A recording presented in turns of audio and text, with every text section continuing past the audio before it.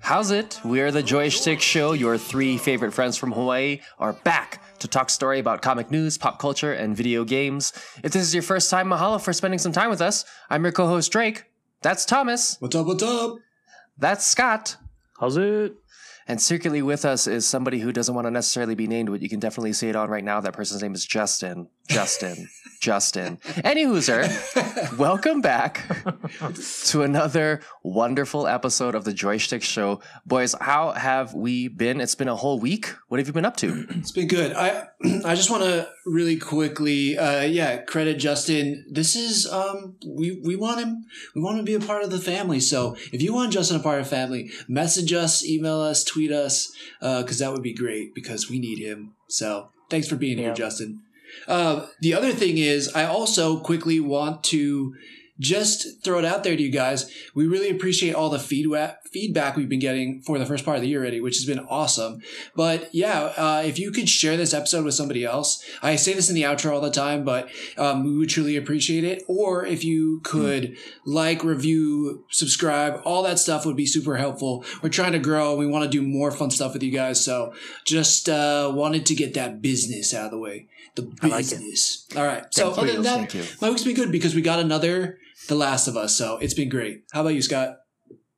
Yeah, it's been great. Just working and living life to the fullest. So, and I get to hang out with you guys every week. So that's cool.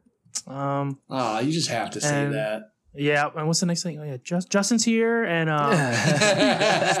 speech. No, I'm sorry. Just happy to be here, guys. Absolutely. But yeah, what about you, Drake? Anything new happened for you this past week? This past weekend, I had a conversation with my wife on how to better clean the house. So damn. That was nice. That was nice. Just working together, you know. Yeah. How did this conversation go? Give us like a 30-second clip. Hey, I'm going to need you to do this. Why? Because of this. Oh, okay. That was pretty much the gist of it. I don't want to get too much into the detail, but I will say that communication is key if you are married and you want to have a relationship. Definitely talk out the things that you feel are necessary to help keep that bond together. There you go. Talk to your wife like an employee and it keeps the bond. Heyo. Just kidding. Yeah. Maybe also explain like, hey, I like when this is done because it makes me feel this way or something. Yes. Yeah. Like, hey, you see that? Get it the fuck off the ground. Because I feel shitty when it's on the ground, okay? Yeah. No, complimenting is great, and I think we understand your point, Drake, which is communication is the key, and more of it is good. But strongly agree with that. Add some feelings, add some compliments. So this week we actually had a few trailers that came out, and one, it just feels like Dungeons and Dragons is at the top of everybody's like pop culture list so far this year, which is great.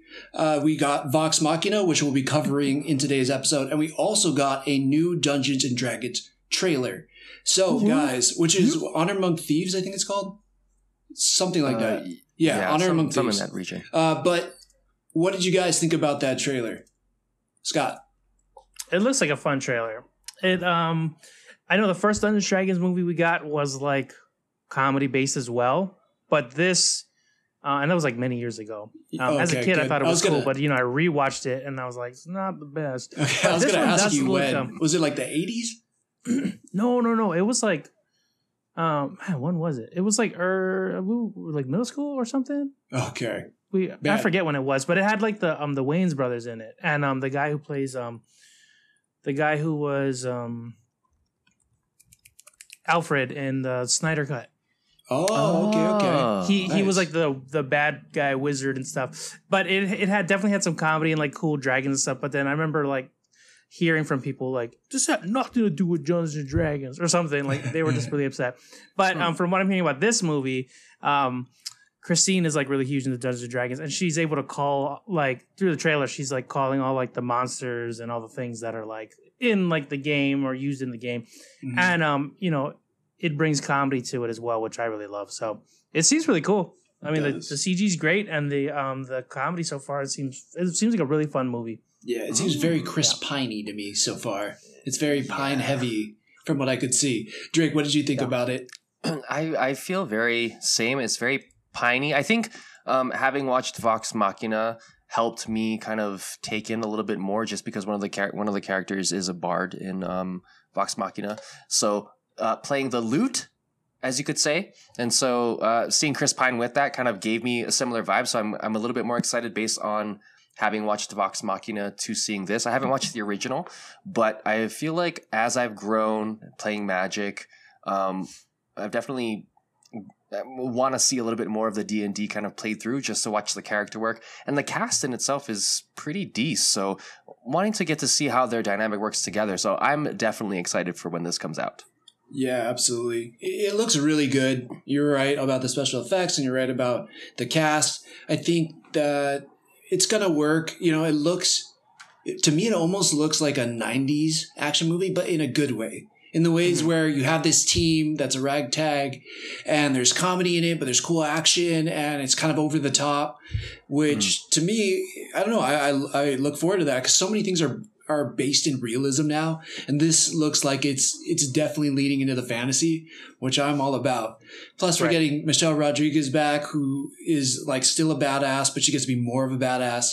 That guy, Justice, I don't remember what his last name is, but he plays, I think, a wizard in the trailer. He looks funny as hell in this movie.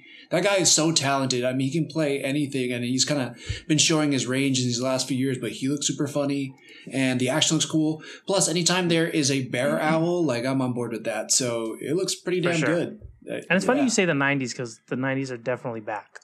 Yeah, right? That's true. Yeah. So true. Talk about that in a bit, too. Hey, Yeah. Okay, so the next trailer we got, and hey, hope you guys got your Valentine's Day dates all lined up, and you know what you're getting, because it's right around the corner. And we got our first little trailer hinting at a Valentine's Day special, which I haven't seen a Valentine's Day special in a long time. But we have Harley Quinn's a very diabolic Valentine's Day special. No, a very problematic Valentine's Day special. So how did you guys feel about that, Drake? I thought the trailer was interesting. I mean, I definitely enjoy that, all of it. I enjoy all of the Harley Quinn situation, just based on the dialogue and everything and like that. I'm interested to kind of see how they go in terms of the Valentine's Day. I'm wondering if they're going to go like straight, not cliche-y, but if they're going to use that cliche to help build up that dialogue, because I feel like the dialogue is going to really shine through in this one. But anything Harley Quinn, I'm down to watch. I really love what they're doing with it now. So, Scott, how do you feel about it? Yeah, I think it looks hilarious. I like that they address that, like, oh, I love the cheesiness of Valentine's Day. You get to, do things that are cheesy, and like it's justified for that day, even if you maybe you're embarrassed about it or something. They're showing all the pairs get paired up and stuff. And as you see in the trailer, like they do it so good that Poison Ivy's like pheromones / something goes out, and it's like Kingsman, but instead of killing each other, everyone's fucking. Like, and it's just like it's like just hilarious. You're like, okay, like. Now they have, I hope they like, I'm just looking forward to like superheroes maybe banging each other, you know, like, cause they showed like Batman earlier or something, like that'd be hilarious. Just seeing characters that are definitely always taken so seriously, because of the way this show is, they can like make them do really silly things and it's like acceptable. So I'm hoping to see some crazy stuff in this like special, so I'm looking forward to it. Sounds fun. It looks like it. I mean, like you said, the whole city's banging, like people are outside the window. At one point there's a dog banging a cat, like it's like the city's going nuts. So I think you described it. Just the dialogue is out of control already. I'm like, man, this is dirty. Like it's a dirty comedy. I mean, some of the jokes are pretty crass in the regular show. So why would this be any different? This is not going to be for kids though. That's for sure. This is like, this is almost NC-17 from what I could see from the trailer. Like on YouTube, I had to sign in to make sure I was an adult to watch the trailer. I'm like, this is some dirty shit. So it's going to be crazy. But yeah, looks good. It looks pretty good. And if this does well, like I hope other shows do stuff like this. Like it is kind of cool. Like you said, I don't remember the last time we had like a Valentine's Day special or you know like something like right. that. I see that in like animes where they're like, this is a Christmas episode or something. Yeah. But like if this does well, then comedies can totally do stuff like that. Like just for funsies, side story. Here you go. Please. You know? Yeah. Yeah. Go for it. I'm on board with it too. I think that's pretty awesome. All right. So we had some interesting news, and I don't know, like this probably isn't the top news out there, but it's just some of the news that I kind of wanted to discuss with you guys.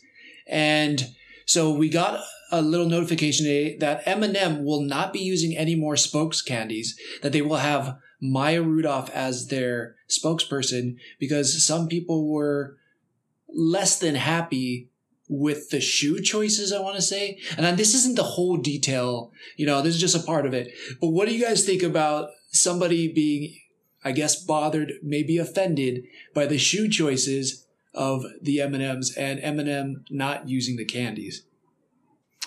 I think I think they're definitely like purposely doing this just to bring people to watch the ad for Super Bowl, most likely, right? And they're probably still going to use the candies going forward, but like they're pitching a story, right? Like, because even in the description it said that the M&Ms are going to be, they're going to be taking on new opportunities or some crap. So I'm assuming it's like Maya Rudolph is like she's going to get the job. Then they're showing all these like maybe new jobs that the M&Ms are going to get, and then like, just to like play into whatever. And then going forward, whether they still use Maya Rudolph like and stuff, like I wouldn't be surprised if they just still use the M&Ms. And I think the whole backlash on the shoe stuff, I think that's just like ridiculous people getting like the people who get overly offended about like it's too woke kind of stuff. Like, right. I think it's really just that small percent that is speaking out about that. But I really think it's just to drive up like, tune in to Super Bowl, find out the story. Like, I think that's what it is. I think you're right. I feel like I got because I was like, this is too much. Like this is, I don't mind things being progressive. I don't mind inclusion. I don't mind trying to like progress society forward. But I was like, taking away the M&Ms because of their shoes, this is too much. But I didn't think about the company baiting me so that I would kind of get irritated. So then I would tune into the ad. Like you're totally right. Man, I feel like a sucker. I could be wrong, but I'm pretty sure that's what it is. Dang, that worked. What did you think, Drake? I was on a similar, I think, pathway that Scott talked about, but in general, from my dad used to work as a sales representative for M&M Mars. M&M's being obviously one of their biggest sellers. I don't know that M&M in general can kind of go without it to have such a wild transition. And for it to not kind of come back into the fold, especially we just talked about how things are kind of getting back into the 90s. To me, it was like, I don't really think they would move away from that just based on the fact of their marketing and how deep kind of it runs. But I think we'll see during the Super Bowl, as Scott said, if it's a gimmick, if it's just trying to draw up a little bit more views, maybe be a little bit more creative. That'd be awesome. Because M&Ms have constantly been evolving. I mean, pretty much it was peanuts and plain, and now you have like peanut butter in them, and now you have pretzels in them and things like that. So hopefully they just keep evolving. They put a Sour Patch Kid in there. What would they think of next? Yeah. Do you think we will see the sexy green M&M ever again? Maybe like a porn, maybe like a late night HBO. Yeah, probably on Harley. Actually, maybe on Harley Quinn, right? Yeah. Maybe Maya puts on a green dress and then the original green M&M comes back. It's like, that's my job or something. Oh yeah, that'd be great. Something. There you go. Maya Rudolph on Hot Ones. Let's just watch that over again. It's so good. She's so funny, man. They had that Christmas special for Murderville, and she was on it with Jason Bateman. Oh my god, she's so funny naturally. That. Man, I'd watch Maya Rudolph do anything. She's so funny. For sure. Little side note, wasn't on our list. The SNL special this last weekend with Aubrey Plaza. One of the most funny I've seen in a long time. She's super funny in it. And there is a little tidbit of Leslie Knope. So, because it reminded me of Maya Rudolph and then Amy Poehler. Then Amy Poehler came back on as Leslie Knope, and that whole SNL is so good. It's so damn funny. They even do a play on White Lotus, and it's called Black Lotus. And all the people who work at the hotel are black, and they're like, it's just like White Lotus, but they tell you what they really think. And like, it's so good. It's so funny. So but anyways, I digress. Yeah. Anyways, little tidbit. I feel like they suckered me into being upset about nothing. And you're right, Scott, because it's all going to make sense during the Super Bowl. So Cobra Kai, they got renewed for a 6th and final season. Wow. So I'm not surprised they got renewed, right? I mean, it's like, of course, the show's doing well. They had this epic finale at the end of last season. I don't really know. I guess there's one little tidbit they can move in to kind of, I don't know, have a final battle against John Kreese or whatever. But yeah, I guess I'm not surprised about it being or getting renewed. I guess I am surprised that it is a final season. But I think what other stories can they tell? I mean, that's kind of the direction I'm going in. It's like they've brought back every old cameo. If they're still alive, then that person's been in the show. I don't know. What do you guys think about it? Because I'm like, I don't know. Yeah, it just makes sense. Like, what else could they do? Yeah, I agree with you there. Like, it's best to go out the way you want to go out, right? Versus like go down being swinging. like canceled, like, right? Because there's enough enough Netflix shows are canceled nowadays. So like, I'd like to think maybe they were in a writing room and they're like, we probably got one more good story to tell. Like, let's make this the last one, like you were saying. So, yeah, I'm fine with that. That's cool. We can still go back and watch the other ones. 6 seasons is a lot of seasons. That's not many shows get 6 seasons. That's true. It was cool. Back on like YouTube Network Red. Or whatever it was. YouTube Red? Yeah. I think it was YouTube Red or something like that. Yeah, it started there. So it's like that show's already seen a transition. It's like the Titans of Netflix. It started on a completely dead network or streaming service, and now it's on a big one. But yeah, Drake, sorry, what were you going to say? Oh, no. I think, I don't know. I would like it to be like the Jurassic Park, the latest Jurassic World. Right, where they just give me everything that I know of the series. Just pound it in. You know what? Just CG Pat Morita back into it so I can just have everything that I need of it so that I can be done with it, right? Like, I know that's not... You're like, give me everything I want so I never have to watch it again. I mean, thank you. Pretty much, right? That's what I love. These characters in themselves are not going to, continue on in that sense, right? Because...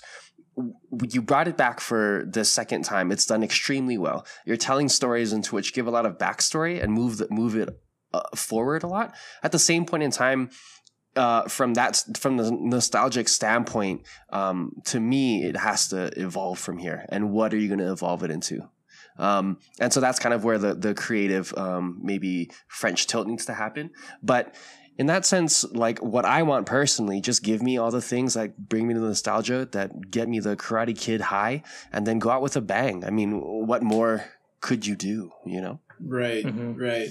Unless you fully move on with the next generation. But part of the thing that I love about Cobra Kai is them bringing back all the people from Karate Kid. Like, that's one of my favorite parts about it.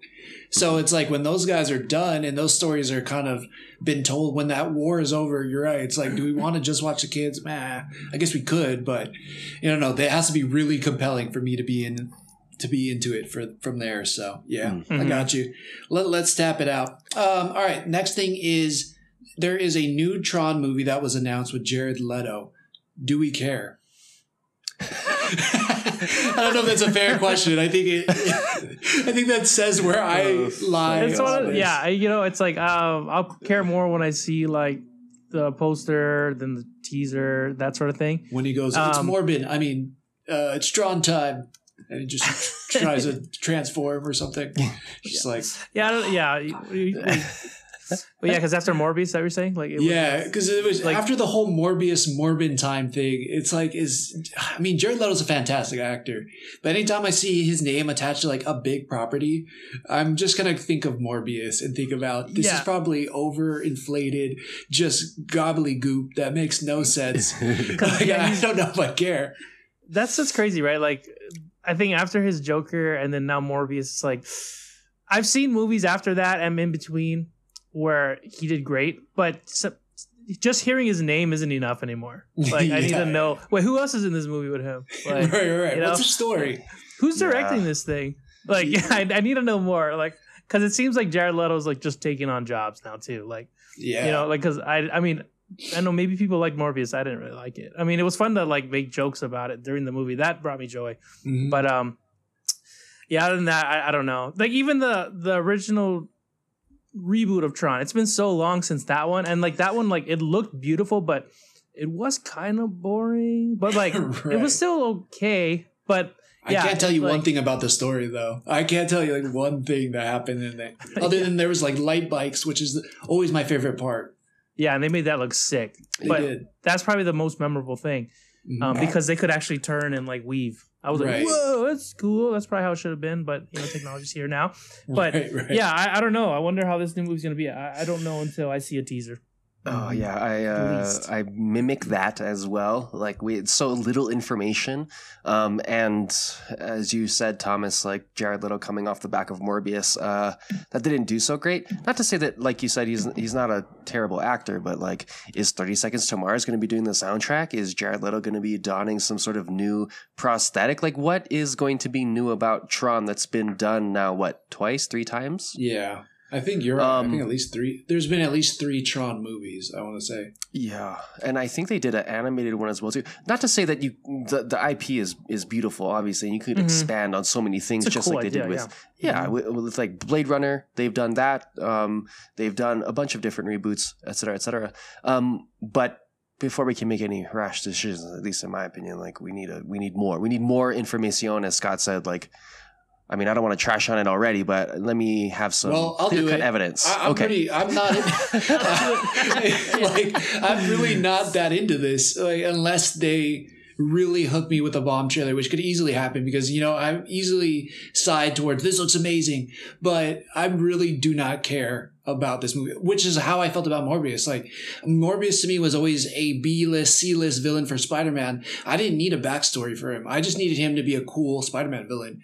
And so I don't really care about Tron right now. I don't. I like the original 80s Tron. Honestly, I think that one is my most favorite out of all the Tron movies. It had the coolest story and it was most unique, and everything else was just rehashed Tron. And it's a cool world, but I don't care. So they need to really try to win me over for me to like be excited about this. Right. Yeah. For sure. But let's talk about something we are excited about if you guys are cool. And let's get into the review portion. Ooh. Because there was something that came out last night on HBO that I think we all probably really liked, but I can tell you the internet is loving, and it is The Last of Us, and episode 2 came out last night. Anybody want to fire it off? Fire it off. Scott, do you mind shooting the gun, and then we'll follow the bullet? Okay. Let's talk about the things I liked about this show. The more I watched this show, and granted it's only been like 2.5 hours thus far, but I start realizing how much I like that actress who plays Ellie. She does such a freaking good job. Bella Bella something. Let me pull up. But Lady Mormont, she's playing like a even fantastic her. Ellie. Yeah, I love like when there are certain parts of the show too that like, especially the beginning, it starts off right with like this. They bring in this specialist who's like specializes in like a specific mycologist. Yes. Yeah. And then they have like a case, dead body. They're like, look at this thing. They got bit. They turn into this thing. But before that, look at this microscope and see what's going on. And she's like, that ain't right. And then they told him like, yeah, I know. Check this out now. And they show her the body. Mm-hmm. And then she starts freaking out, right? Because there's like this fungus still alive in this dead body. Right. I will add one thing just because it is kind of a cool Easter egg I learned about today. It's not an Easter egg. It's a cool detail I learned about today that's based in reality, which is it takes place in Jakarta, Indonesia. Indonesia. Yeah. And so I'll let you continue on because I think that has actually a pretty cool tie into the whole reason for the virus or fungus or whatever you want to call it. Yeah. So anyway, sorry. Okay. Sweet. Like just that whole intro scene, her sitting down with like the I guess like military police, what have you. And he's like, we this is why we brought you in. We need like a cure or a vaccine or something. And she's just seeing like, you just need a bomb everything. Just bomb. What's the solution? Like bomb. I guess bomb's also the same word in Indonesian, so I learned some Indonesian today. Yeah, you can say bomb. I can say bomb. Bomb everything. You can say bomb. Bomb the city. That's just everything.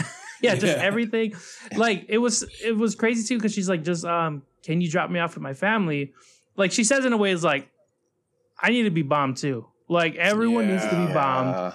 Like we just have to accept we need to die because like this thing's gonna get crazy. And like watching that scene, I was like, again, taking it like while I'm enjoying it, I'm also like enjoying like the way it's shot and everything. And I'm like, dude, this is like HBO has like their own way of like shooting things. Like this reminded me of like Chernobyl. Like this could this could be real. You know, yeah, but yeah, exactly. And then I saw then I was looking at the credit things and I'm like, oh yeah, that makes sense. Like, right, it's from the guy from Naughty Dog and Chernobyl. So you nailed it, buddy. Yeah, you cracked the case. I fucking called it, and I was wow, you're fucking Sherlock Holmes, baby. Yeah, but I just really like the way everything looks, and it like these are all things that we don't, or even this one scene is something we don't get while playing the game. Like we get that same intro scene that we got like in the first episode. But all these extra things of like what's the rest of the world thinking and what's the rest of the world doing and how they're experiencing it, like it's adding so much to this show for me. Like, you know, when you play the video game, you just follow like the characters' perspectives and like it's just adding so much more. And then jumping to the show and like seeing like everyone's just killing it with their characters. Right. Like I love this show so much. Right. Yeah. Sorry. So before I start describing the whole thing, I'll pass it over. No, yeah. I would just want to second that. I thought that scientist and mycologist, they did a fantastic job because she was super dramatic and brought the intensity and the emotion across really easy. And even the guy who was like the military police who was questioning her, like even that guy was doing a good job of like bringing everything across, right? I mean, like, fucking so good. Yeah, Drake, what were you thinking? I'll third that. I did like some of the changes because I played the game. I'm playing the game along with it. Yeah. So tell us what you saw in this one compared to this episode and compared to what you're seeing in the game.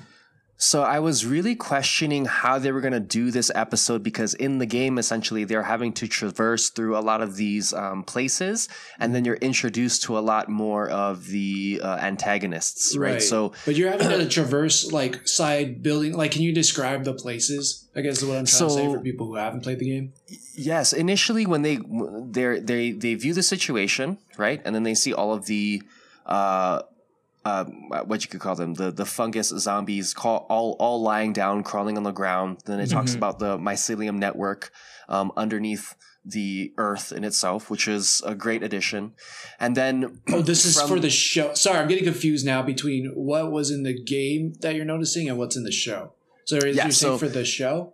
For the show, you get that introduction to the mycelium network that isn't necessarily in the game. Okay. And then from there, I thought, oh man, this is going to be interesting because they're going to have to traverse through these broken buildings and having to get to the other side in order to get to the Capitol building. That didn't necessarily take place.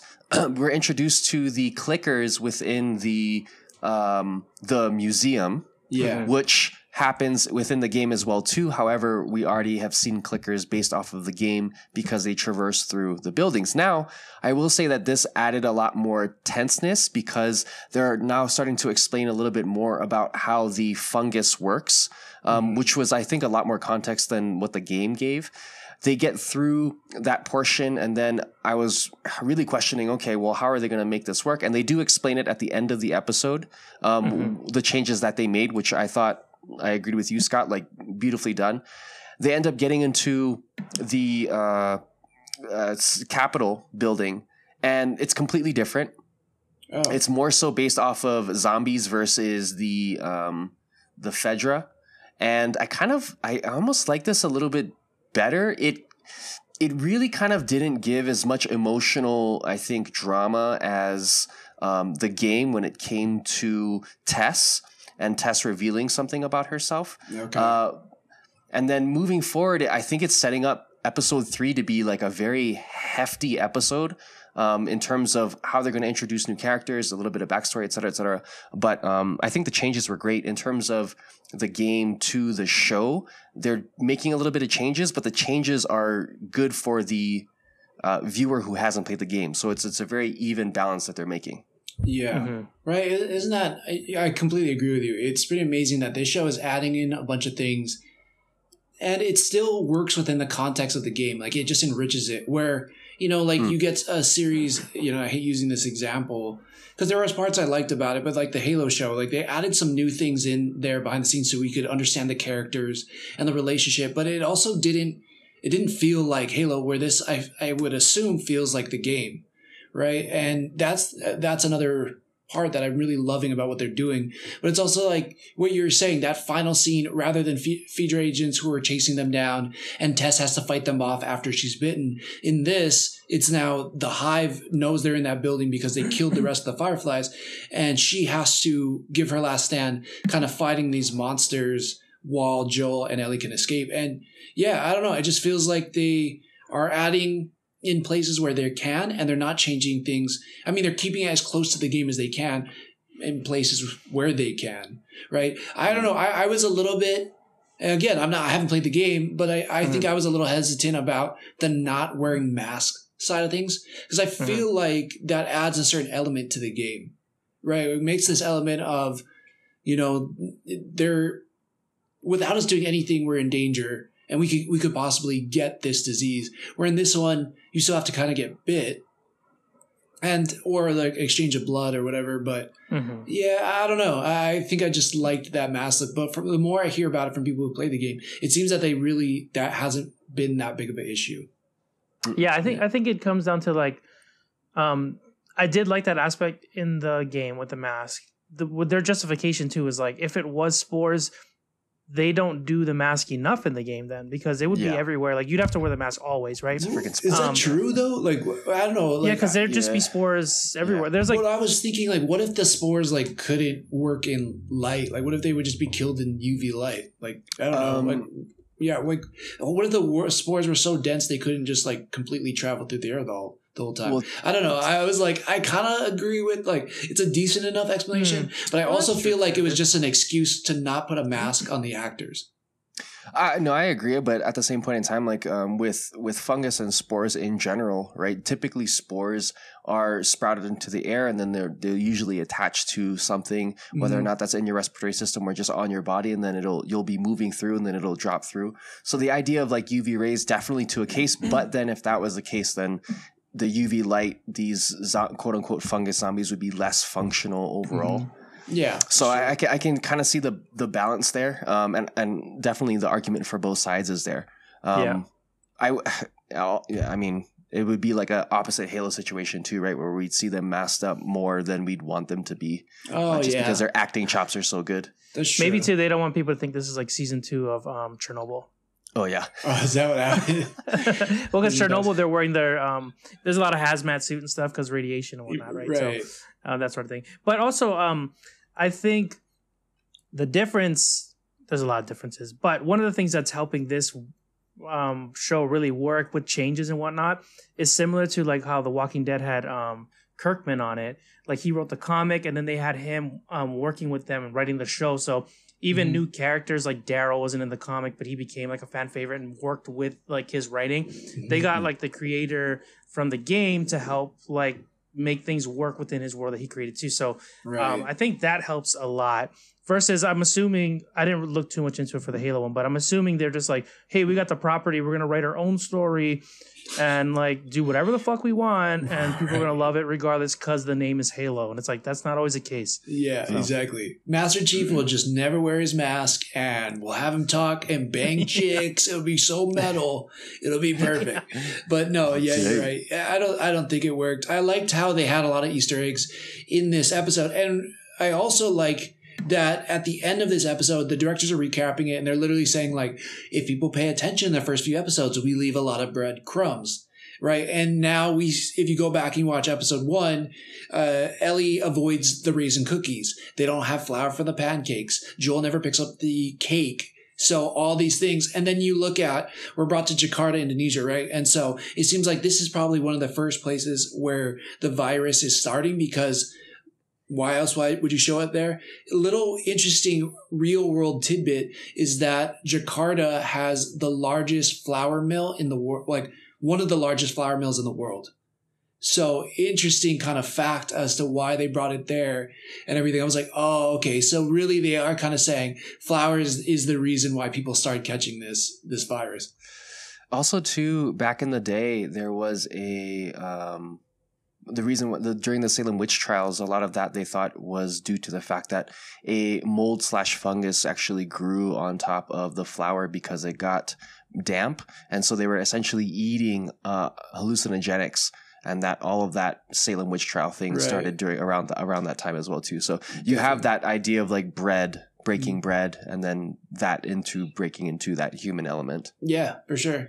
It's just, it's cool how they kind of tied it into like the real world situation of stuff, which was, it just builds to the realism of the experience. You're like, oh, damn. My only thing was, okay, so another person pointed out, right, when Ellie wakes up, Joel and Tess are staring at her. Joel's pointing the gun, right? Like showing he's probably been standing over her or like sitting down watching her the entire night. And they have those like super stale looking beef jerky things. And then Ellie pulls out her sandwich and she eats the sandwich, right? And everyone's like, see, well, because she's not affected by grain. But it's like, would the rest of the world even produce bread if... Wait, Scott, I can't hear you. Yeah. So, I don't know. That was... Sorry. No worries. Yeah, so what did you think about that? Did that No, I was thinking that too. Yeah. I was like, how long does that bread last? Because there's no way people aren't making new bread, I don't think. Right. So like... probably. I was thinking it could be gluten-free, or like maybe they just, that source of flour came from like one spot. Maybe they just started making new flour. I don't know. It just was a weird thing that people were pointing out, like, see, Ellie can eat a sandwich, but it's like, well, they didn't just make bread, one loaf of bread for her. You know what I mean? So all you guys out there pointing out all these Easter eggs and like, see, that doesn't work in this situation. Yeah, that's also 20 years. That's 20 years. When I started eating that, I was like, that seems like a bougie meal, and that what's going on. And like that point in time, like that seems like a meal you don't just casually have. Right. Like, a full sandwich with like, it looks like it had all the fixins in it. Like what's she eating there? They got like beef jerky. It was that post Thanksgiving, like everything in there. Like, yeah. It even had the moist maker and everything from Friends. Yeah, exactly. Yeah, so I was like, oh man, that was interesting. Sorry, real quick, just to go back to like the beginning thing. I'm hoping throughout the series we get like those 10-minute, 15-minute, or not 15 minutes. I think it was like more like 10 minutes. That's 10-minute, like this is when this happened, and like it slowly starts meeting to like present time by like the last episode. Like we're seeing how things get, like little stories being told around the world. Like then people started going crazy. Then this, then hit the news, or you know, like that sort of thing. Yeah, yeah. It slowly gets closer to like full on exposure day, and then we see. Yeah, and then we're up until Sarah wakes up that morning, goes to school. Yeah, or something. Yeah. That'd be cool. I'm hoping they keep doing that, because it seems like the last couple episodes they were touching on the past, and then they jumped to like what's happening now. So yeah, that's cool. I know, and it sets up so much. It's so well done. Let's get into the whole clickers of it all. Like Drake, you just started playing the game. Well, how did you feel about them? I thought they were beautiful in the sense that makeup and all of that jazz. Having watched also the post episode where they kind of go over what they did and how they did it, I don't know that they could have done it any better. I think it was a perfect blend of the actors being really familiar with the game and being really good at what they do, and also the artistry of creating these fungus-like people that seem very realistic. I mean, the way that fungus grows on trees, with the little rounds definitely on their shoulders, up their necks, into that blossom of that fungus up top, with their teeth also being kind of like separated from the lip area up here, all the way through. I mean, super scary. Movement was beautiful. I think that was one of my favorite moments so far, just getting to see, wow, in the game, just as stressful, in this moment, just as stressful. Nice. Wow. That's awesome. It's so cool. It's so cool that you have that reaction, especially like going straight from the game to the show. That's chef's kiss. That's amazing. Yeah. The last thing I want to touch on, unless you guys want to touch on anything else, which is, and then I didn't mean it because I'm going to reference Tess. It's not because I wanted to touch on Tess. I just want to touch on the topic, just to be clear for everybody out there. But a little bit of Tess. But okay, so video game Tess or show Tess, and let's talk about the final scene before she sacrifices herself. Like what like performance I like better or something? Or yeah, which one? Yeah, which one did you I guess like better? No, it's just that. Which one did you like better? It's been a while since I played the first game, so I didn't have as much of because it's like in the beginning of the game as well. Like I didn't have as much of a memory of Tess. But I really like this actress playing this character. Like I knew Tess is like gonna have to die, but I was kind of hoping there's like a little part of me that was like, maybe she'll be like Daryl and she'll just be a part of their group. Cause like she was like really great. I liked how her character carries herself. She's like just as rough as Joel. I love how she's just blunt and she's like, listen, kid, like we're not good people. So like give us information so we know what to do. Like I really like her. So I'd say at this moment I like the actor or the actress more. Absolutely. I looked up her name. Anna Torv is the actress. So yeah, she's killed it. Crushes it. Yeah, absolutely. Yeah. What about you, Drake? I think, I mean, having played the game, I think I like the game version better. Only because as I'm playing the game, I really got to kind of know her a little bit more, right? They haven't done a backstory on her within the show, but when I'm playing the game, I understand the rapport because that's pretty much the beginning portion of, and I can see the necessity of their her and Joel's kind of camaraderie and their necessity for each other, especially in those short little dialogues that you get, and especially when you're fighting through all these things, and then you get to the point where she reveals that she's gonna be standing up and keeping the bad guys away from Joel and Ellie until they can get away.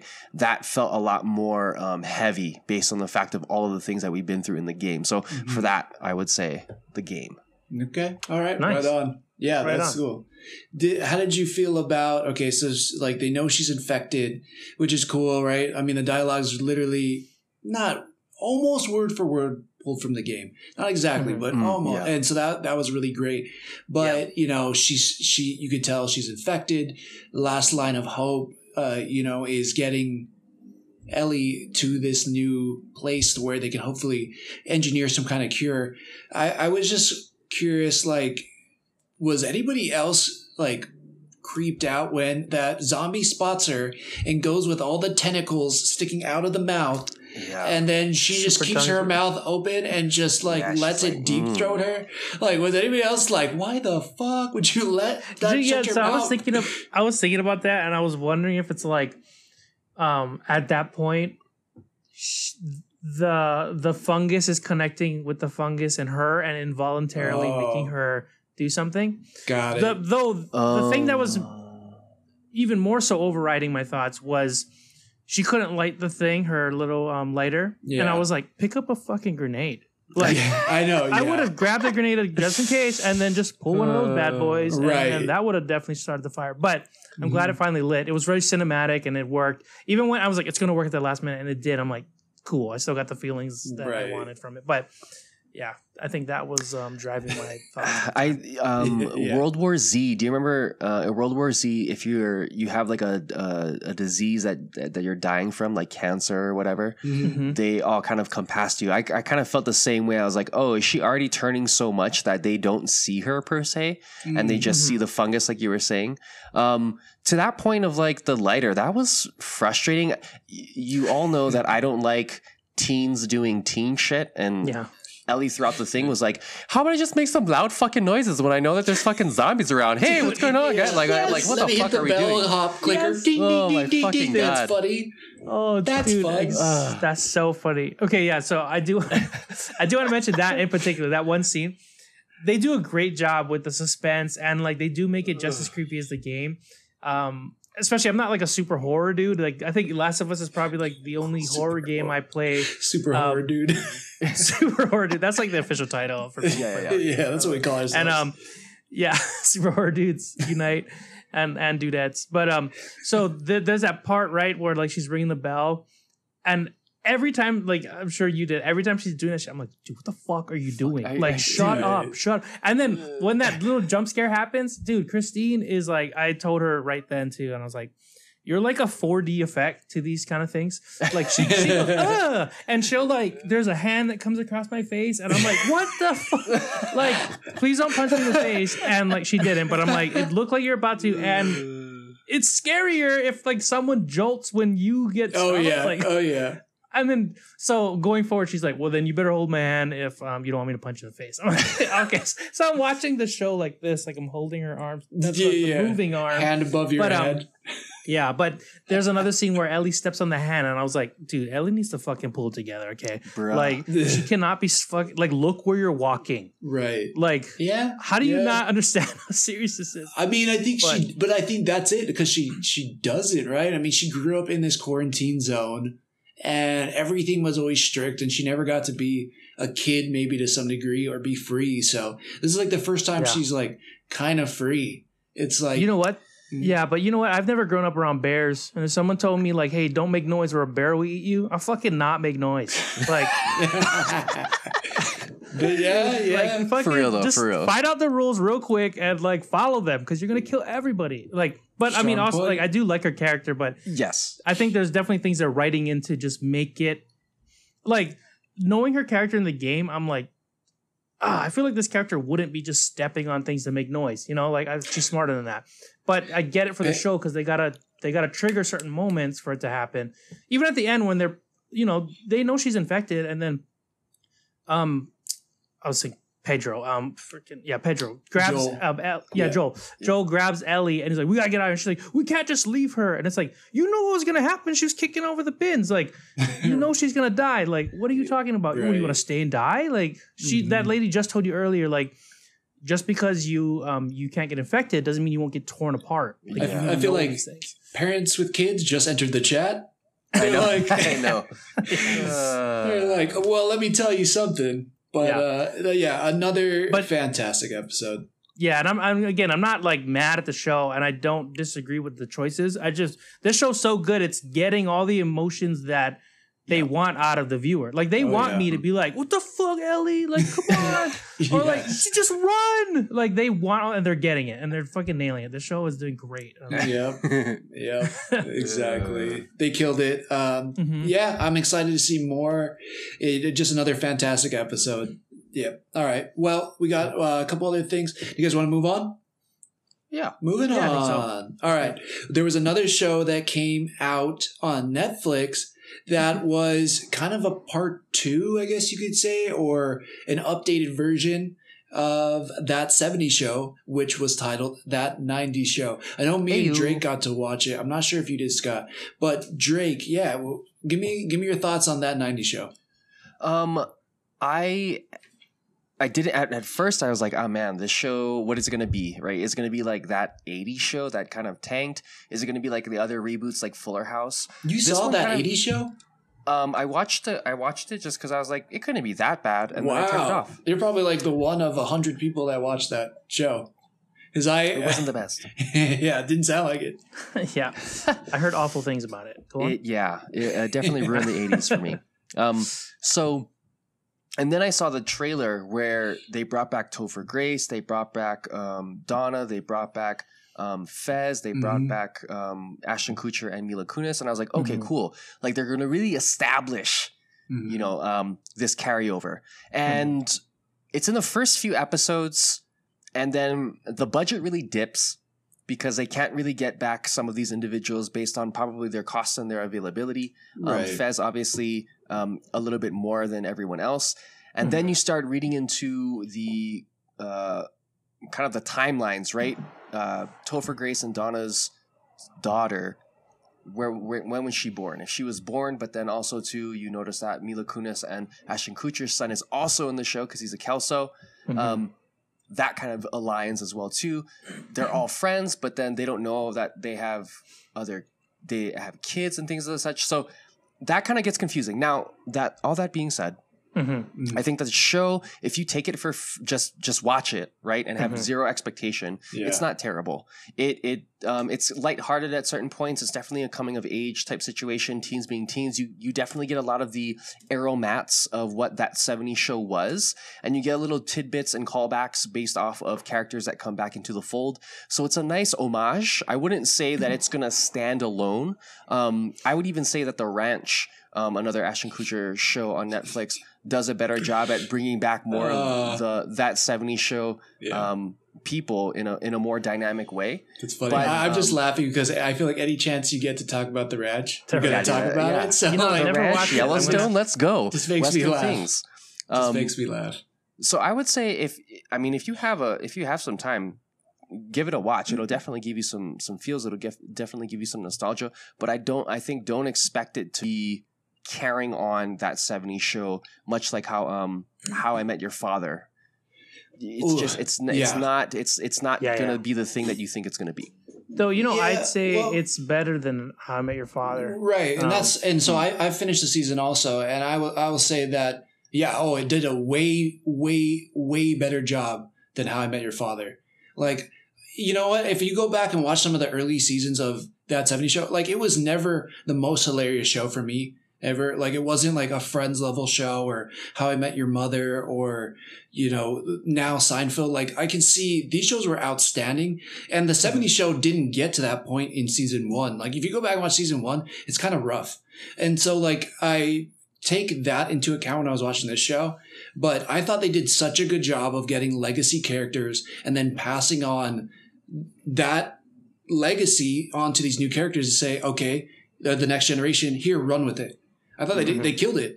Like, having Kelso come back and Mila Kunis and them kind of say, hey, this is my boy. Look at him. Oh, he's great. And then him doing those Kelso things. You're like, okay, but it's not Kelso. So I excuse that. He doesn't deliver the lines exactly like him. But when he does something that's pretty close, like, I buy it. I'll buy it. Right. I loved that. I thought that was really great. I didn't always think that it was, what is his name? Eric's daughter. Like, I didn't think it was Eric and Donna's real daughter. Like, it was like a little hard for me to wrap. But as you go on and Donna keeps coming back and saying, hey, honey, like, it starts to grow on you a little bit. I like that. But the jokes are, to me, very, very similar to that 70s show, but those jokes were never super funny to me in the first. It was just like a chuckle. Like, if you want a solid show that's on the background, you get a few chuckles out of it. Perfect show. And I think this show encapsulates that. And there were so many great 90s things that they also got perfectly right. Like the music, the style of everybody, kind of, the girl that was next door who becomes Leia's best friend. Like, she had that grungy style. She's listening to grunge music. It just was like, oh man, I thought they did such a good job on those kind of things. And then you get Kitty and Red, and they're just like Kitty and Red from the 70s show. It was like, I think they're my favorite part of the show. Yeah, like I love seeing their interaction. Yeah, and I love that they're getting scenes together, like just them two. Right. And it's just great. Like, I think they really nailed those parts. I think, like you're saying, like Cobra Kai in a sense. The thing I liked about Cobra Kai is seeing the people from the original show being incorporated with the new cast. Right. It's not my favorite parts aren't just the kids. Mm-hmm. There are parts in this where they like. It definitely feels like the old show where the kids are together. But other parts I'm like, like that was kind of weak. Or, but it's also the first season, they're all getting to know each other, finding their characters.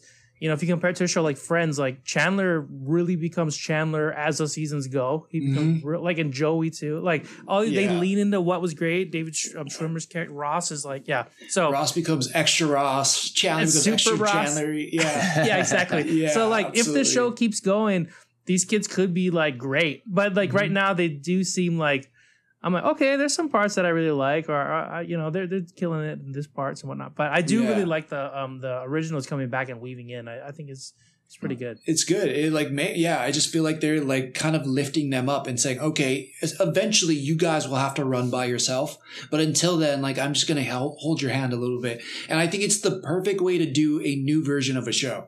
Like I really do, like because I wanted to stick around just to see, who was going to come back. and see how their relationships, because let's face it, the neighbor that was, her best friend who becomes her best friend, like she's kind of the Hyde character. We have a Kelso again. We have like Leia plays a perfect Eric Foreman. She's just like Eric. And then the Asian girl is kind of it's actually the gay Asian kid, the boy that's kind of more like Mila Kunis was. Oh, interesting. I think he's more like, he's supposed to be like, I think the way, Fez.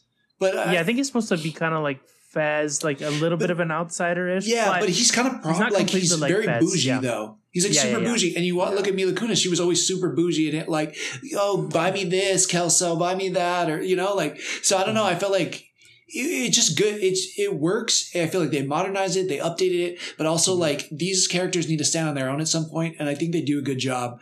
Again, like the thing with all the kids is not my favorite part about it, but I think that they have to do that to establish these characters, because as the seasons go on, we're probably going to see less Eric, we're going to see less Donna, we're going to see less Kelso, all this, and then they'll have, then we'll care about those kids. And for me, it really, really works. Like I'm digging it. I thought that was, it wasn't the funniest show that I'm probably going to watch this year. But if you want to like put something on in the background or like watch with family and stuff, like it's awesome. I liked it. Yeah, I second that too. Like, so I wasn't in a rush to watch it, but I didn't not enjoy it. Like, I'm about halfway through it. This is something that's like, I'm just going to throw on an episode before I go to bed. Like, this really does feel like an old popular sitcom where you just turn on TBS and it's like, this is going to be a half hour of this, and then it's going to change. Like, so I could see myself watching it in that format once a day or something, Like, I don't have to feel the need to binge it, but it is fun. Yeah, definitely. I like 100%. Yeah. Yeah. The only reason why I binged it is because I heard Drake finished it. So I was like, okay, better finish it. So I watched like 3 of them today. But yeah, anyways, solid. Not bad. Still worth the watch. We watched something else, Drake. I only watched the premiere as well, but this one was pretty funny. I think this was way funnier than the 90s show, but pretty damn off the wall as well, which was called Koala Man. What did you think about episode 1 of Koala Man? I thought it was interesting. It definitely set up everything that we need to know about the main character, Koala Man, kind of what his stature is, why he's doing the thing that he's doing, and it gives you a real kind of look at the town that kind of relies on him, even though it doesn't. Like, it belittles him in that way. But that's the fun dynamic, I think, of that comedy. And then we get an antagonist, and then it kind of pushes us forward to kind of see how much more we can push the boundaries, I think, of this type of comedic cartoon in that sense. But I don't know. How did you feel about the first series and the cast? I loved it, man. It was... I'm trying to think of what's an example, but like, have you guys seen the show Flatch, which basically just takes place in a small town, and it's just a comedy, almost like the Office style comedy, but just in a small town. It's like that, but in Australia. So it's just random characters, the crackheads outside the store, like, ugh, Koala Man, get the fuck out of here. Yeah. Like, it's just ridiculous stuff. And, nobody likes him or nobody wants Koala Man. They actually want the regular guy more, and he feels like he has this greater purpose, right? And it's funny. It works for me. The whole, hey, I put out the bins. I'm the bin day guy. If I don't put out my bins, the whole city won't know when to put out the bins. And then one day he forgets to put out the bins. Literally, the whole city doesn't put out their trash bins. And thus, because there's no trash to put in the pit, the monster that's laying at the side of the pit is there he comes out looking for food and kills everybody. It's just like ridiculous. It kind of like was Rick and Morty-esque in a way, but kind of like it goes so extreme. But there's just, I was also saying, it's kind of like all the most famous Australian people in Hollywood just got together and were like, let's do an Australian show. Let's do like an Australian Family Guy. And then this is what they made. Yeah, I mean, you had Hugh Jackman as Big Greg. You had Jermaine Clement as Principal Boswell. He played the Kookaburra. He played Christopher. So a lot of different people. Alexandra Daddario actually played herself in I know. This. Yeah. I don't know if she's Australian, but yeah, I was like, damn, okay, that's a big name.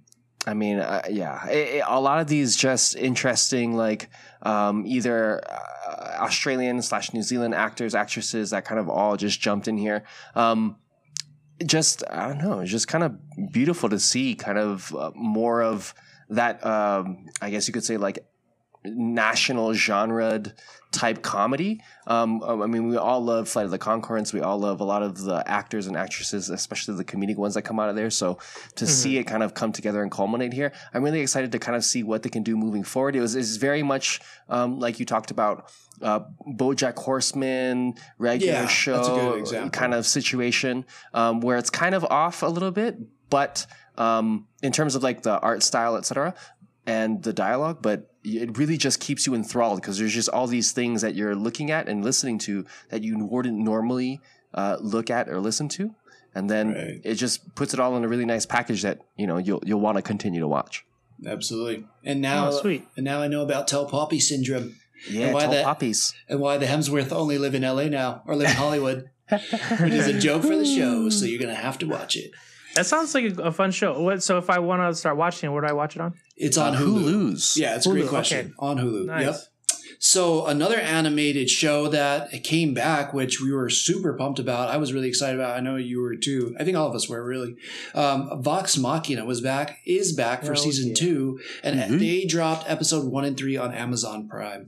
Scott, take it away on Vox Machina. Oh man, this show starts off like with a bang, right? Like they're all at this like meeting celebrating like all the things that were done basically in the past season, right? And they're getting their heroes welcome. Yeah. And like at the end of Star Wars, they're all getting their applause. Not quite medaled, but they're getting their applause and all that. Yeah, like people like us kind of thing. Yeah. And then these 5 dragons start flying in and just wrecking shit and like start killing everyone. Yeah, it starts off with a bang. I don't know why we're chuckling to that. Oh, sorry. We're sitting.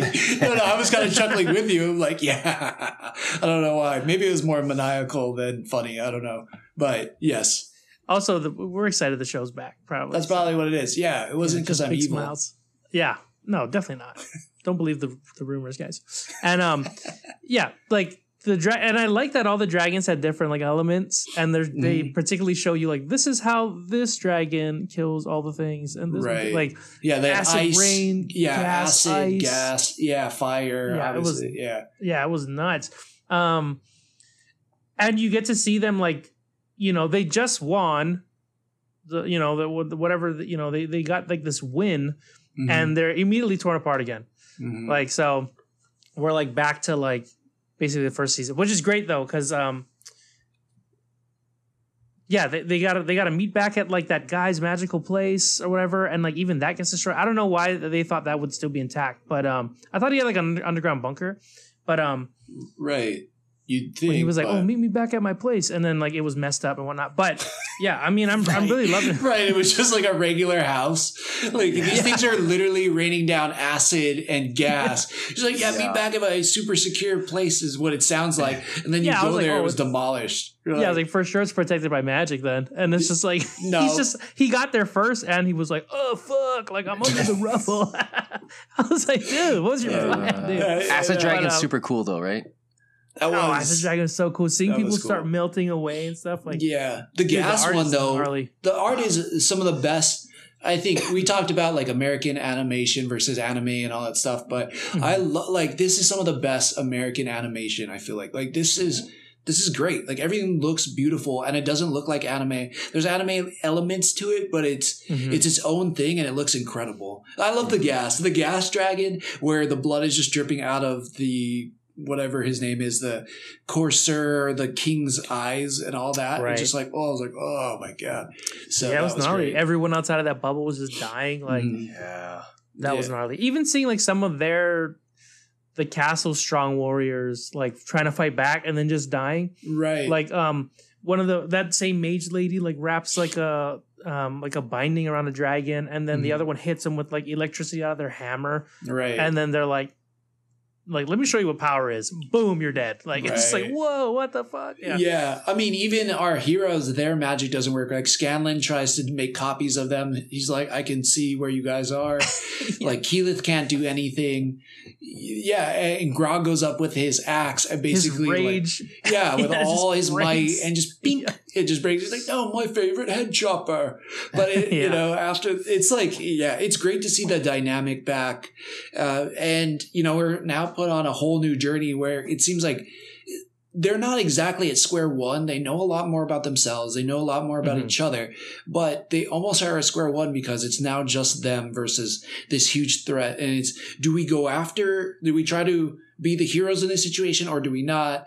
And all right, if we do decide to be the heroes, how do we do it? And they're literally trying to figure it out, right? Like, do we have to build an army? Okay, they go to Valheim, I think it was called, and through the big tree, and they can't figure out how to, you know, build an army, and then we need weapons, and then there's a Sphinx in episode 2, which I got kind of lost in. What did you guys try to break down episode 2 for me, because I was watching it and I don't think I was stoned, I'm pretty sure, but I really didn't understand what was going on in that episode. That's a good question. Let me pull it up. Right. When I saw the Sphinx, I was just thinking to myself, like, maybe I need to get like a D&D Dungeon Master book just to see like how much different types of monsters exist in this situation. Because even reflecting on like Magic the Gathering, they do have similar things, but they're only in certain regions, right? So I'm kind of interested to know, interested to know more about the lore, because I assume that they're pulling all of these things from that lore and that D&D like Dungeon Master book. But if only we had like some video producer who like knew all this stuff about Dungeons and Dragons who could speak, that would be great. But he doesn't know. We don't have that today. Not today, sir. Not today. Well, from what I chalked it up to like, and what Christine was saying, she's like, because this is based off of their campaign, right? So they're putting it in animated form, and there's things that are sped up and things that are, you know, just put into a show format. But this is like the everyone gets to level up portion. Like you know. So I think this is like they all kind of go on their like mini little, because they all have their own little trials, right? If I remember correctly, like they're trying to like beat and like go like win against or whatever, and like, so I think this is all their like leveling up thing, so they can like so if you play D&D, your characters actually level up after like winning battles and whatnot, and with that you can like choose new spells, you can whatever. So I think this is like that. Okay. And we're gonna see them get a lot stronger on the other end. Right. Like Grog got this new sword that kind of was like the Black Knight sword, where it looks like it makes him bloodthirsty, but it's super powerful. Like Pike's now a lot stronger. Keyleth has already admitted in this one that she doesn't know how to use water. She's like, I'm pretty good with air, I'm pretty good with earth, but I'm not really good with water. So that already to me was like, okay, she needs to learn how to use that. We find out something about Vex and Vax in episode 3. But and all of last season was a pretty big metamorphosis for Percy, right? Where his gun and everything he created was to avenge his family and to get back his Derolo name and all that stuff. And now I kind of like, it doesn't need to be about him again. Let's put it that way. Although like Percy's one of my favorite characters. I don't know. I just like the way he looks and his whole like demeanor and everything, and the way he fits in the team too. He's like one of my favorite characters. But I also like that there's now space for other characters to kind of take the spotlight in their stories, and they get to evolve and stuff, right? Right. But sorry. No, anyways, do you have anything else on episode 2? Sure, I'm trying to remember how that ended. I thought you were looking it up. You were like looking it up for a second. Well, I had it pulled up, and then we were talking about something, and I was like, "Oh, I took a break from it." So I was pulling up on my phone. We'll go back to it. No. It is hard as well. I'll just say like, and I love it. Amazon does like a 3-episode release, so I just took it as like one big movie, right? You know, totally. So it's kind of. Like you're saying, it's kind of hard to place what gets where and whatnot, right? Though, I mean, all I remember, so like we run back into one of Vax's friends, who is kind of like this horned demon-looking character. It's like Cash and Zayla, I think is her name, but she also is a mage, or she has some type of powers. And they basically figure out that the Sphinx tells them that they have to find these vestiges, whatever that means, and they have to like attain these 4 vestiges or kill them. and the temple to go get them. They literally go down into the temple like a dungeon, and it splits the team into two. And then there's like these sea monster creatures in there that just they get to start wrecking. And that was super cool. Those actually, like I said, the animation is fantastic, and just seeing the team get to like fight these different enemies in different ways. Like even Trinket got to shine in this, who is like Vax's pet bear, which is badass. Like it's so cool to just have a pet bear, which I would 100. I want the owl bear though, if I ever play. But and we get to kind of just see them in this all out battle. But at the end, I don't want to skip ahead. If you guys have anything else to put there, episode 3 ends on a pretty big cliffhanger where it's pretty sad for the entire team, and we. Season 1 did a good job of thinking the team was always in danger and somebody was going to die, and then they don't. Where maybe this is going to happen too, but it's hard to tell. Like it really feels like she's not coming back. And I don't know. What did you think about? Any thoughts on that? I mean, it was kind of interesting how that played out, because the flashbacks, right, of like always having Vex is the guy. Vex is the guy. Always having Vex kind of look after her, and then Vex is always like, I can be on my own. And then the moment she kind of realizes, oh, well, maybe he's doing that for a reason, right? Because he needs her more than she needs him, so it's not really about her. And then she turns, and then it's too fucking late. You know? And then it did kind of hit home, because I'm like, oh, well, fuck, how are they going to get this back? Because, I mean, one of the main characters in the whole situation kind of pushes the story plot along quite completely, and also too in terms of like dialogue, she speaks a lot to people as a whole.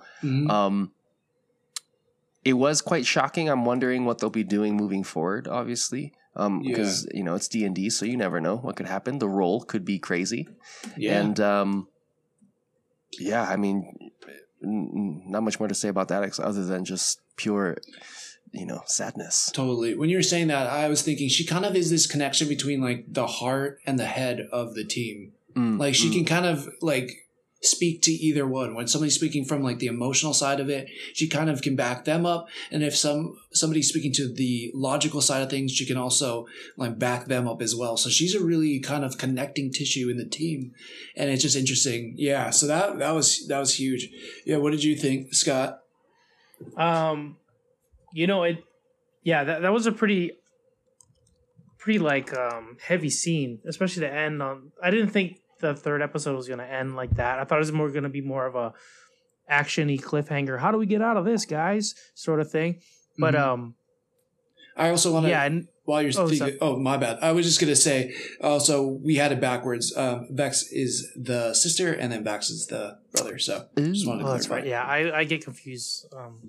Well, yeah, because they never say. Christina, she's telling me over and over. I mean, if you just say it fast, they sound similar, but they don't say like Vexelia enough and Vaxeladon enough. So it's not. Yeah, that's true. It's not our fault. It's not our fault. Okay.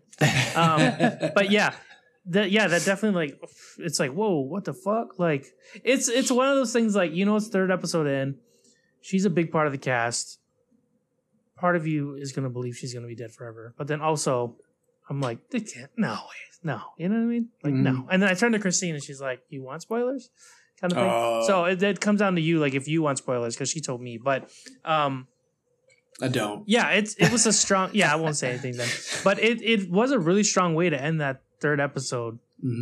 Especially because, like, of all the characters, like, that one was a good one if you wanted to hit everyone right in the heart. Right. Like, every. In the corazon.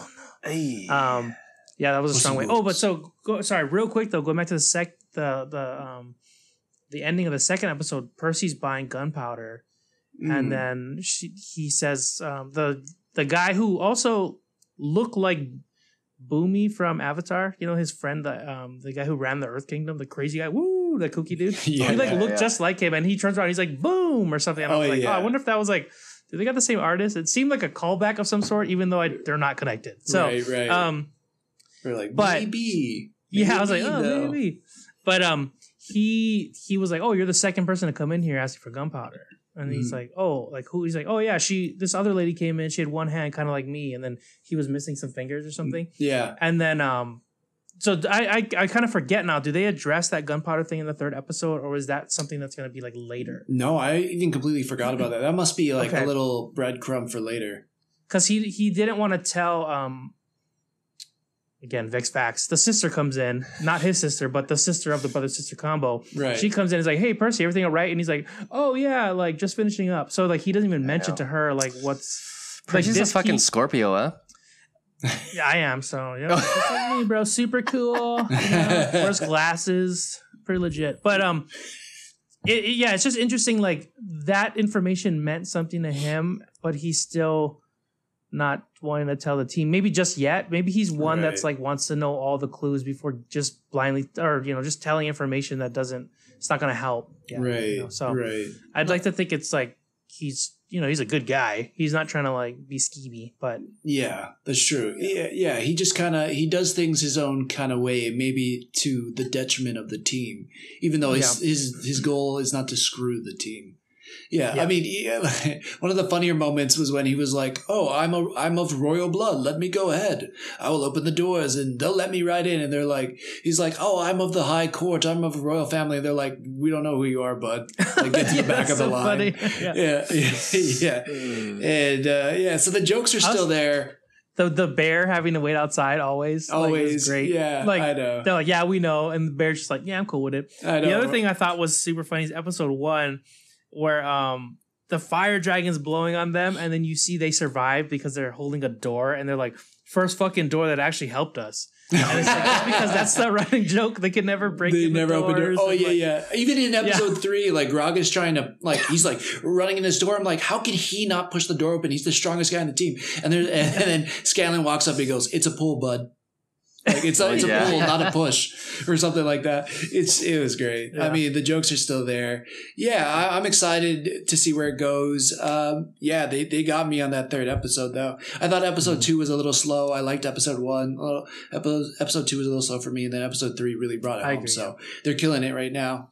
Any other thoughts before we wrap up with My Hero Academia, the latest episode? Nope. Solid first 3 episodes. I'm looking forward to more. That's it. Agreed. Absolutely. Right on. All right. Last bit of news, or like last bit of reviews, is My Hero Academia episode 16. Again, it's not really, I hate to use this term because I don't know if it's really a filler, but it is, in a sense, it feels like a filler where they're just giving you exposition and backstory. And we're just finding out more about Todoroki's family. And how Endeavor, or I guess we learn about Hawks in the beginning, right? We get to learn about like where he came from and how he grew up. And you kind of know that he has this rough upbringing because he references it sometimes throughout the show, but we get to see more of it in this one. And then we get to see Best Genius, which was pretty cool because he has like a Batmobile with like that guy. with wires coming out of it, which was really dope. I thought that was cool. That's really cool. That was like my favorite part about this episode. But yeah, this is funny. Like the way he dresses, you don't think he drives a Batmobile, right? Yeah. But maybe we were like fooled to think that you need to look like the car you drive. That's true. Yeah, but you'd think it would look like a giant pair of trousers or something, right?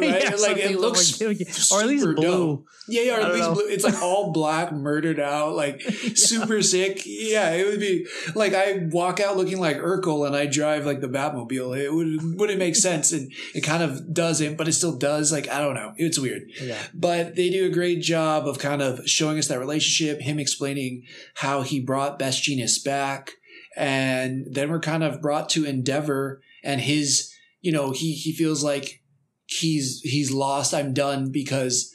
My son, I didn't even know, Dobby was out there. They say his real name in it. I can't think of what it is right now, but he's out there the whole time. And he basically, has been my biggest threat, and he breaks down.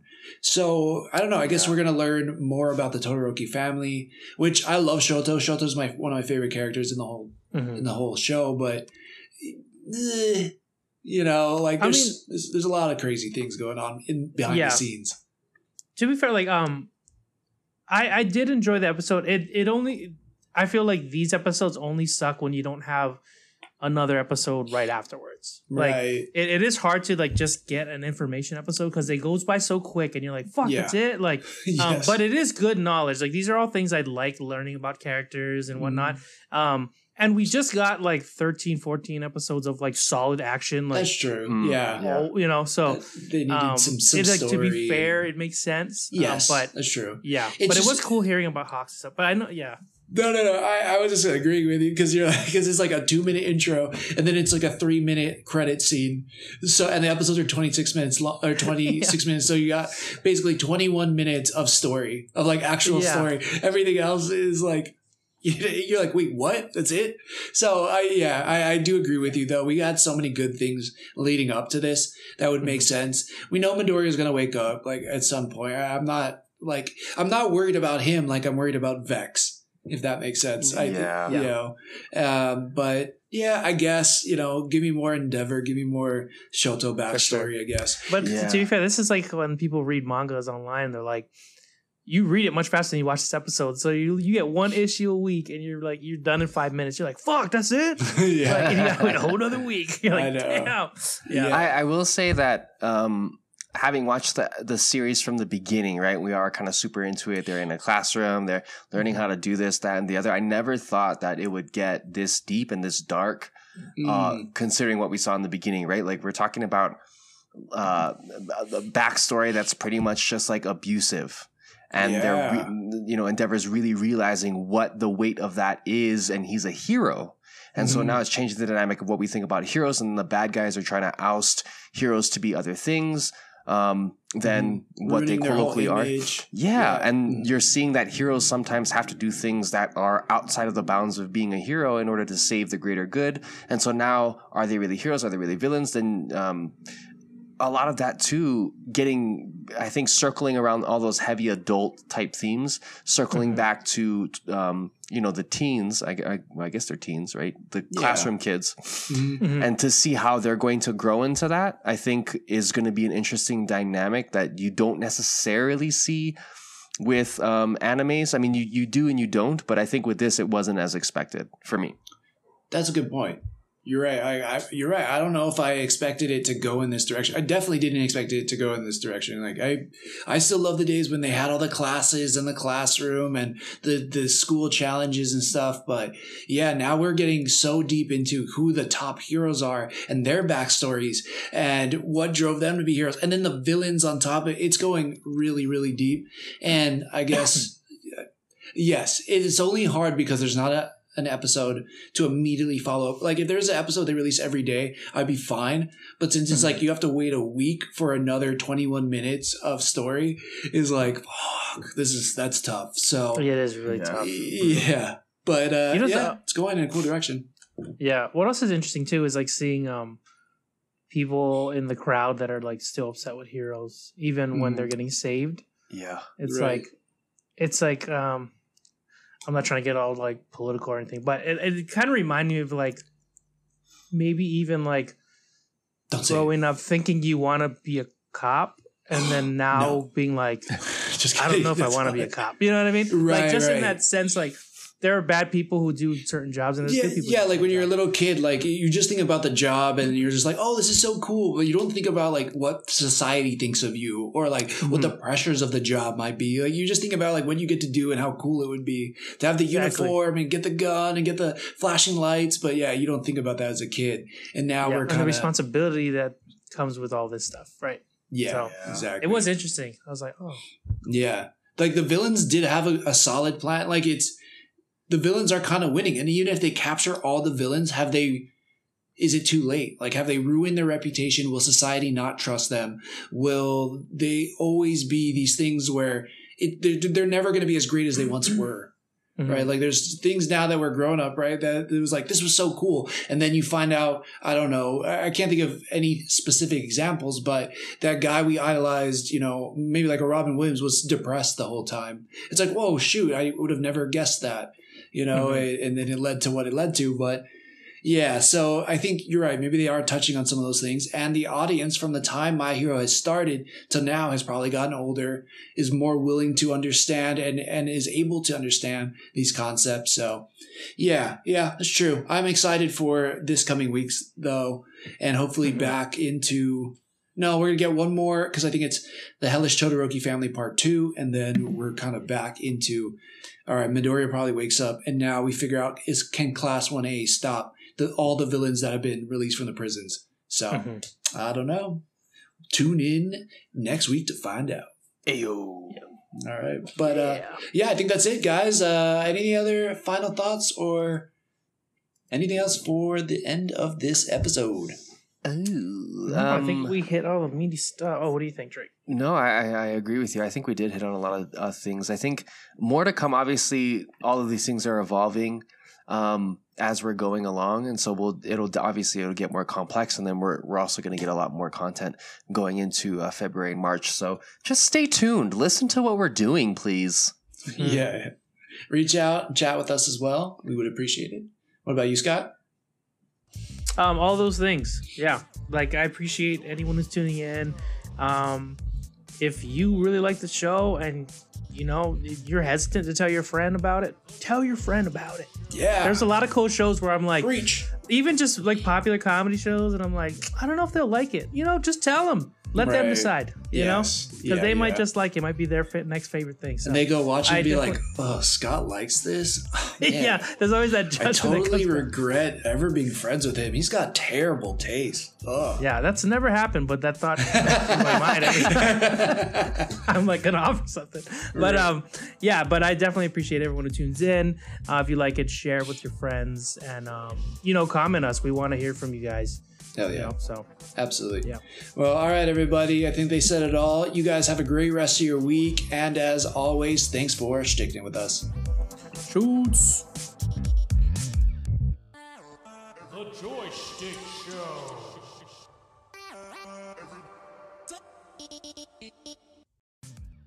If you've enjoyed what you've been listening to, we'd really appreciate a follow, subscribe, and a review. Just how we like chatting with our friends, please share this with yours. Feel free to join the squad and follow us at JoyStickShow Joystick Show on Twitter and Instagram, or anywhere you listen to podcasts. And if you feel like submitting topics or questions to be discussed on future episodes, you can email us at joystick.show@gmail.com. As always, thank you, peace out, and make it a great rest of your week.